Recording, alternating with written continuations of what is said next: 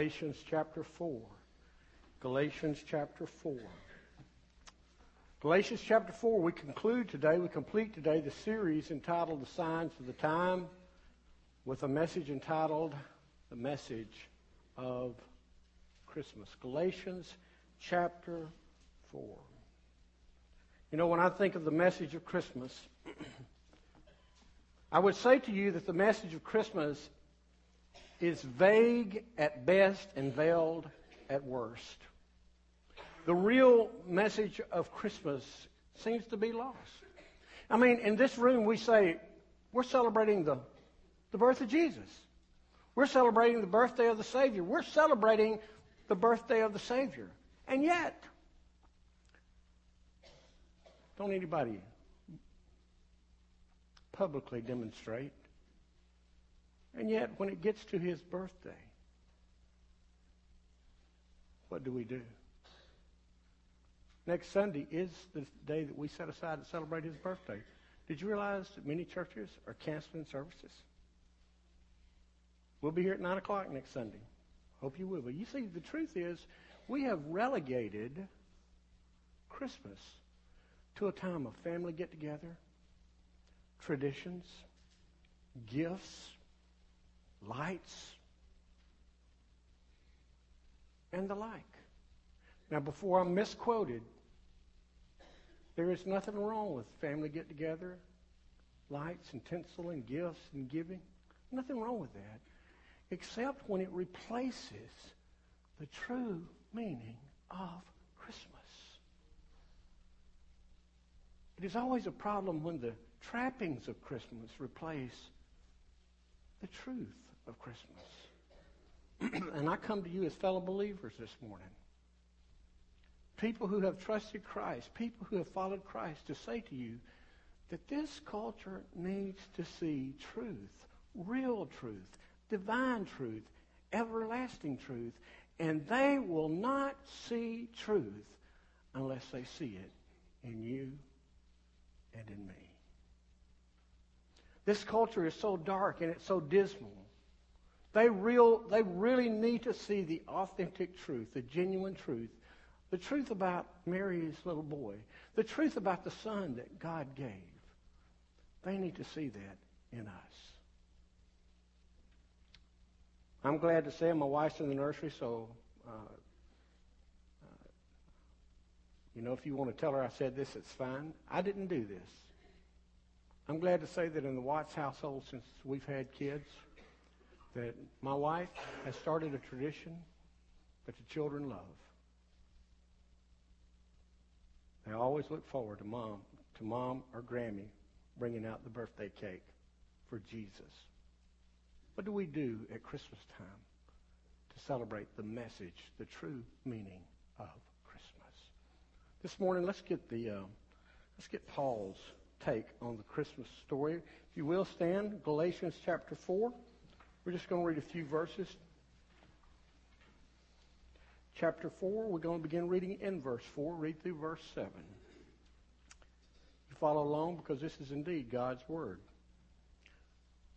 But when the completion of the time came, that means at just the right time, when the completion of the time came, God sent his son, born of a woman, born under the law, to redeem those under the law so that we might receive adoption as sons.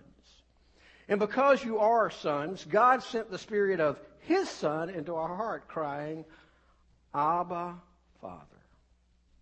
So you are no longer a slave, but a son.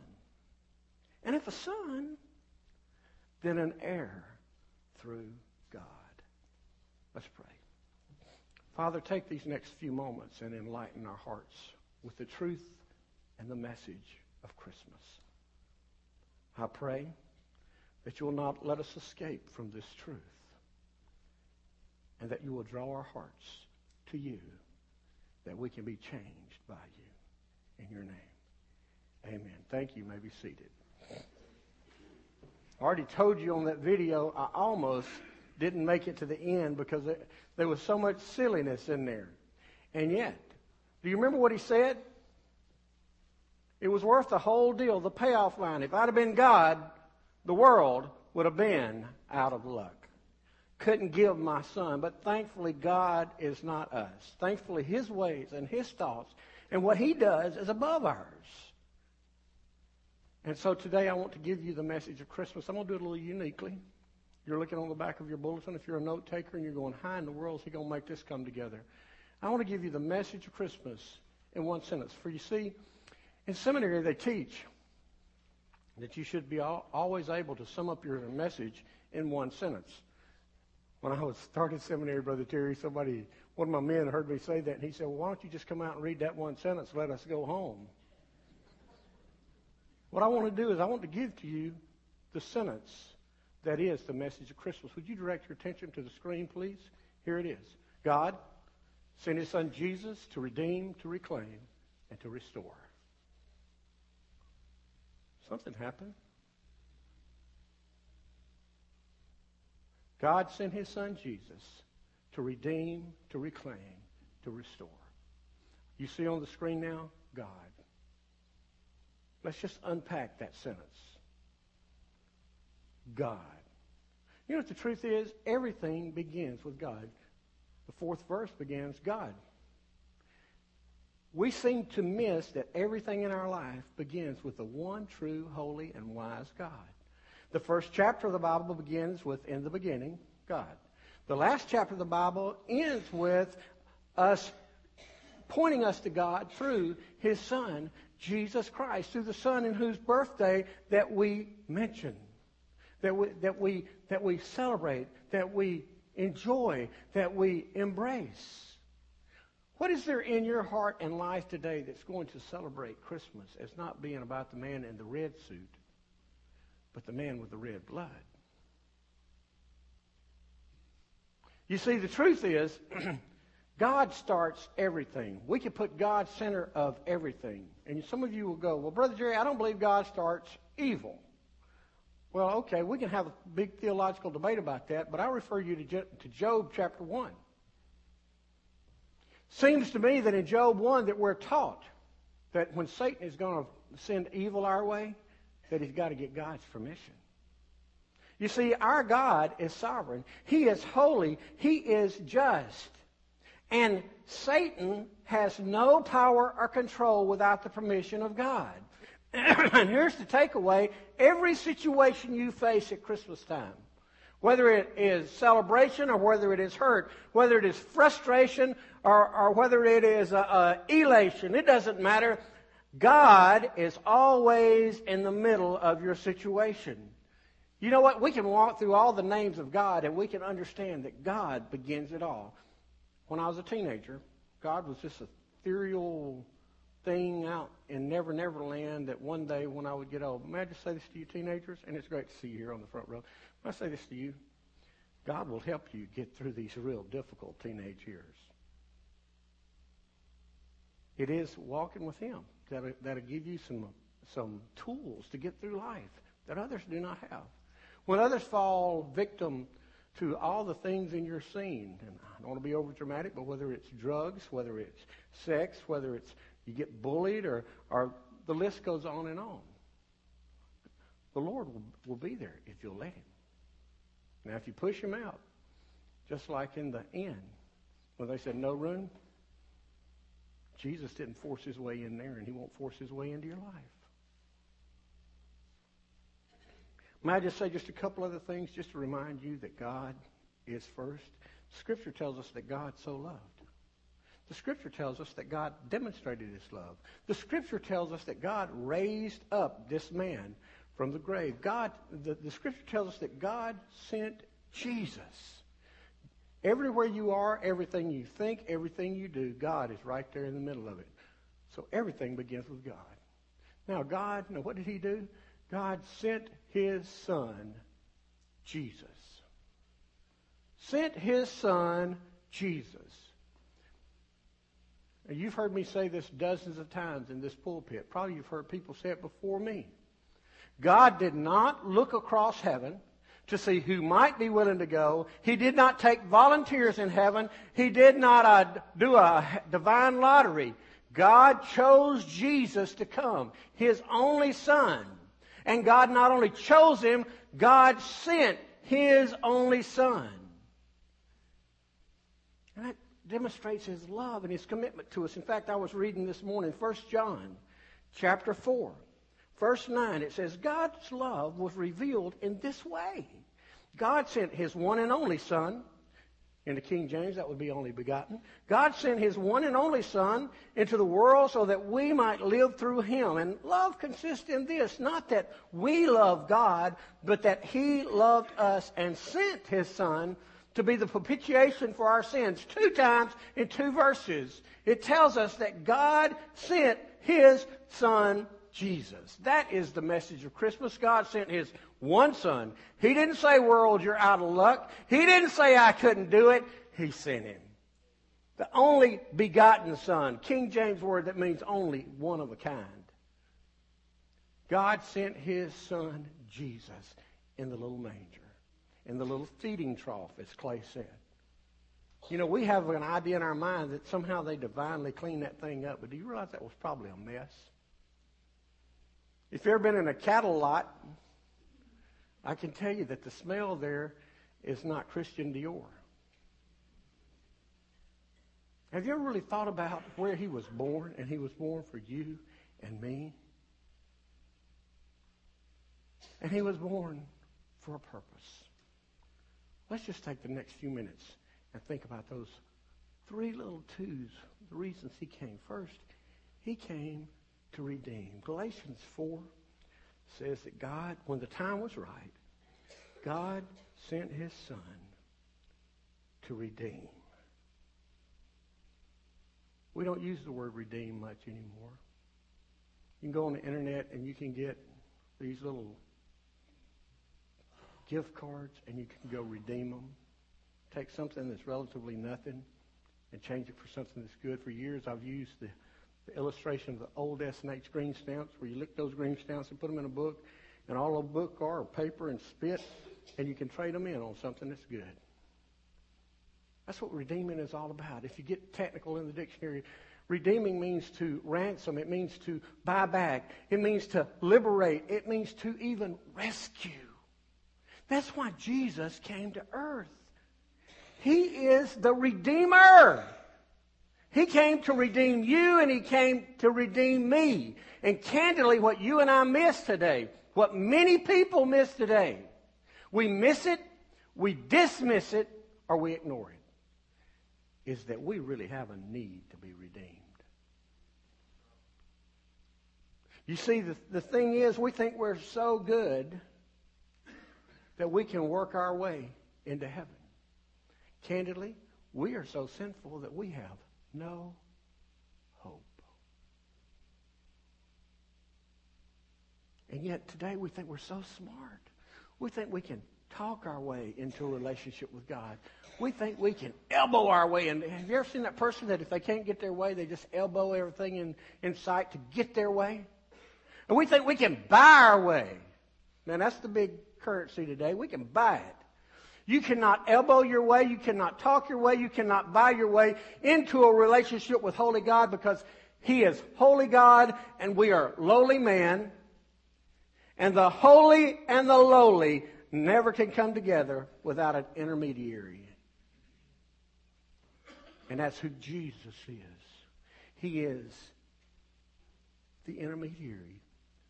We needed, when Jesus came, we still need today a Redeemer. We still need to be rescued. We still need to admit who we are before God. We tend not to want to say that we're as bad as we are. It is still true. Please listen. It is still true that all are sinners, that there's no one righteous. It is still true that the wages, payment, compensation for our sin is death. It is still true that if we are left on our own, we are doomed. It is still true that Jesus, the man of Christmas, sent through the miracle of Christmas, came to free us, to rescue you from this lowly condition. Now, people don't like to talk about our lowly condition, but can I just take a break and just build a case for a second? David, King David, a man who is said to be a man after God's own heart. David knew his lowly condition. He knew how low he was. In fact, in Psalm 22:6, he says, I am a worm. You remember the old at the cross line? For such a worm am I. And we got so sophisticated, we went to sinners such as I, and today it's for such a one as I. David had no illusions to who he was. He said, I am a worm and not a man, scorned by men and despised by people.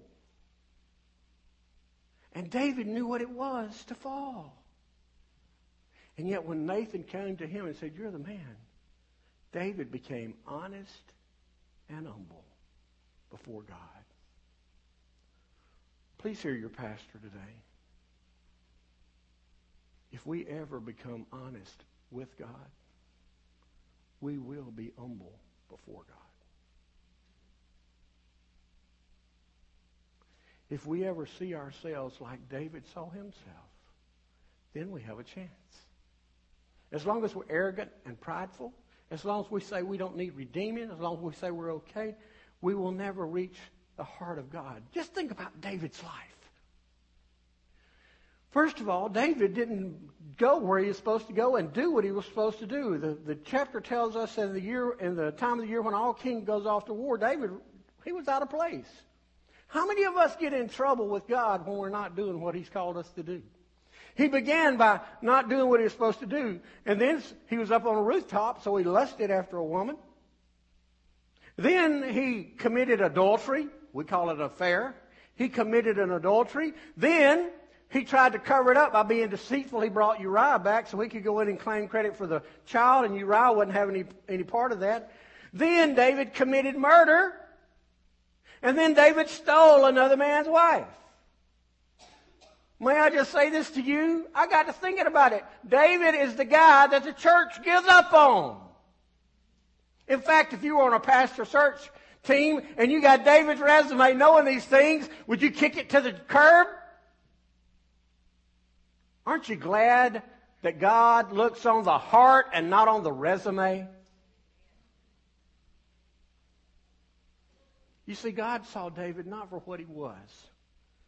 God saw David for what he could be. And oh, by the way, it was after this great sin that David was called a man after God's own heart.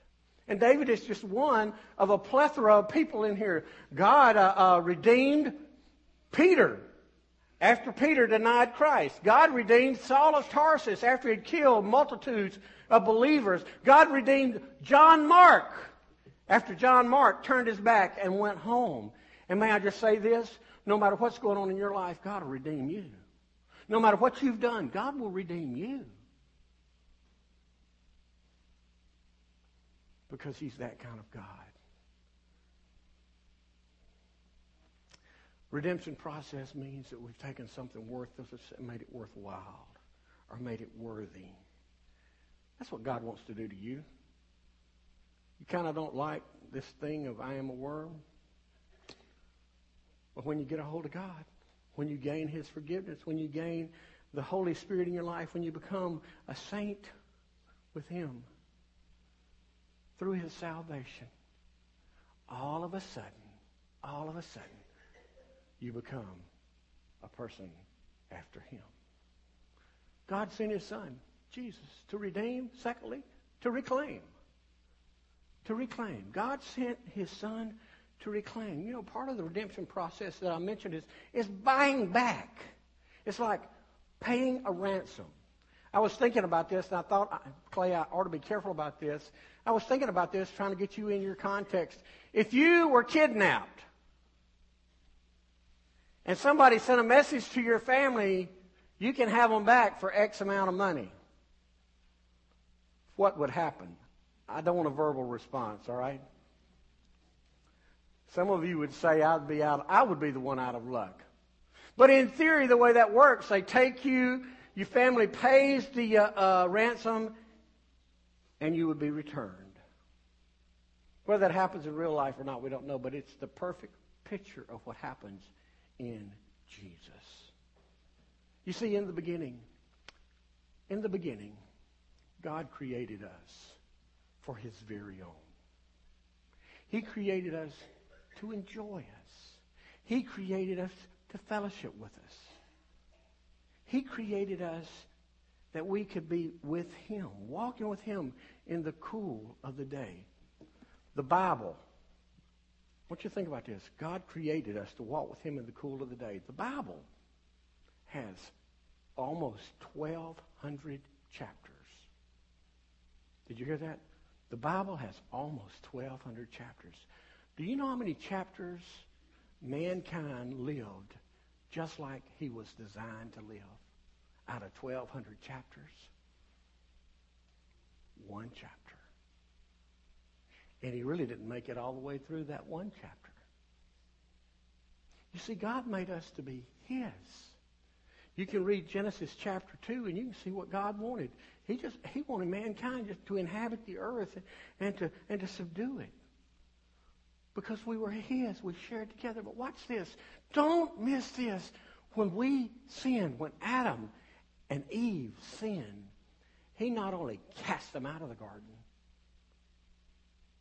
the picture is He drove them out of the garden. And when you look at that word in the Hebrew language, it means to expel them out. It means to cast them out. It means to thrust them out. Are you ready for this? It means to divorce them.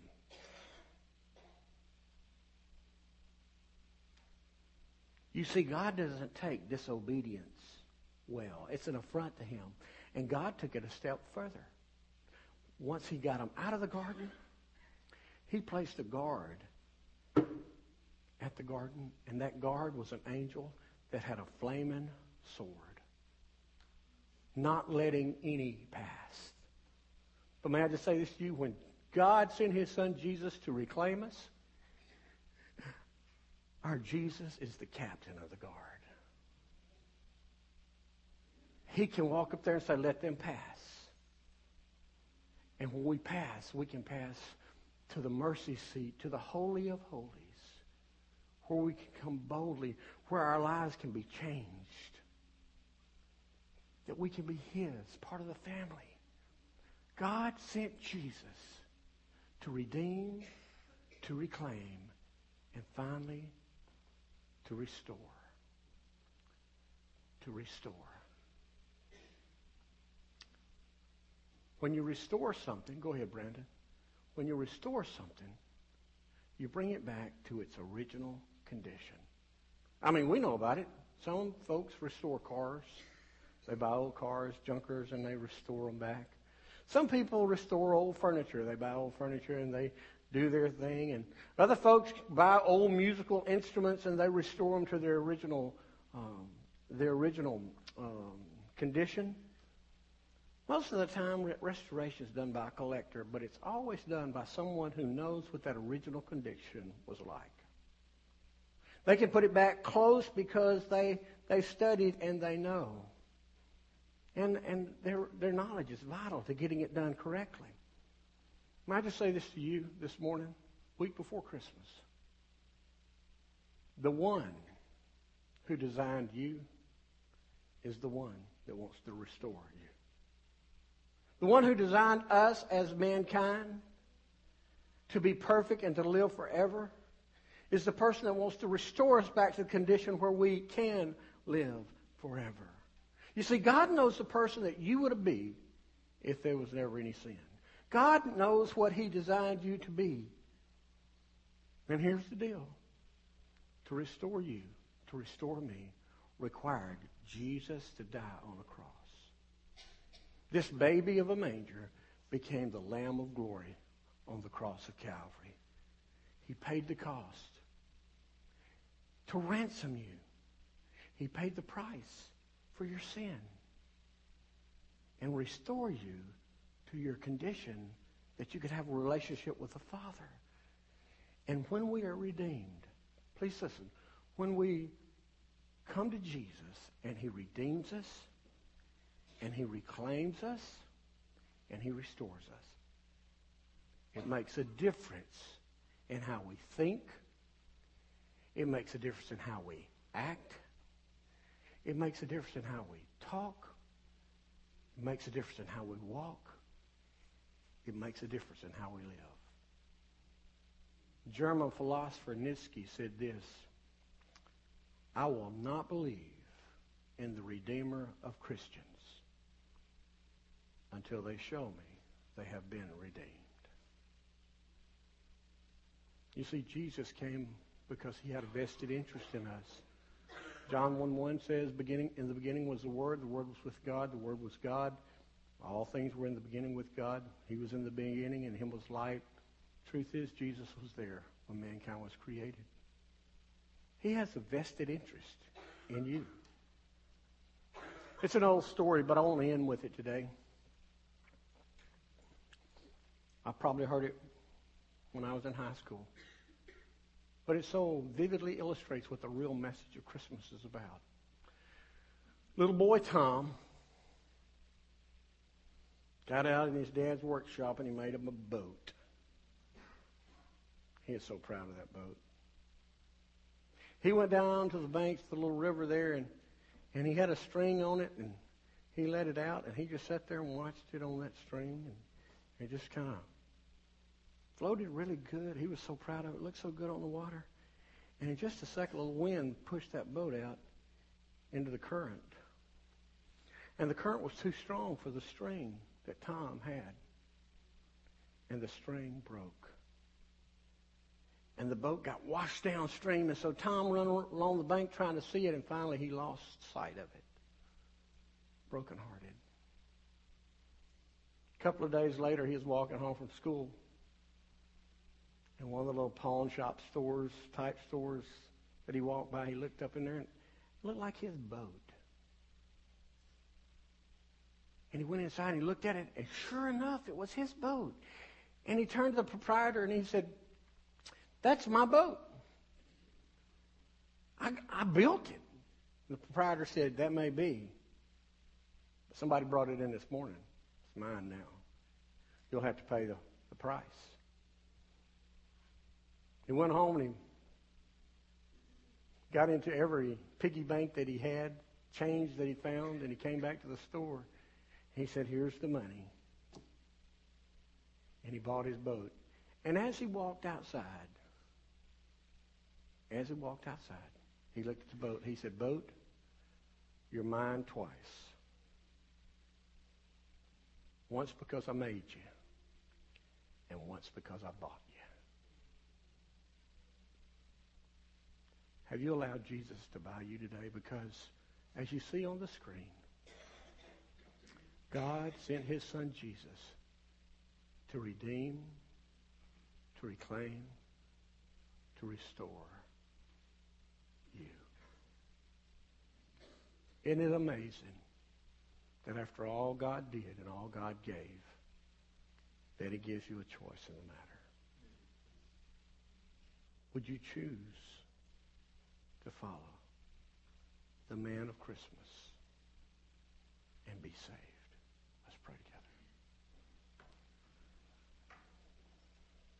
Heavenly Father, it's my prayer today that if someone in this place does not know you in a personal way, I pray that today that you will break down the walls, that you will work through the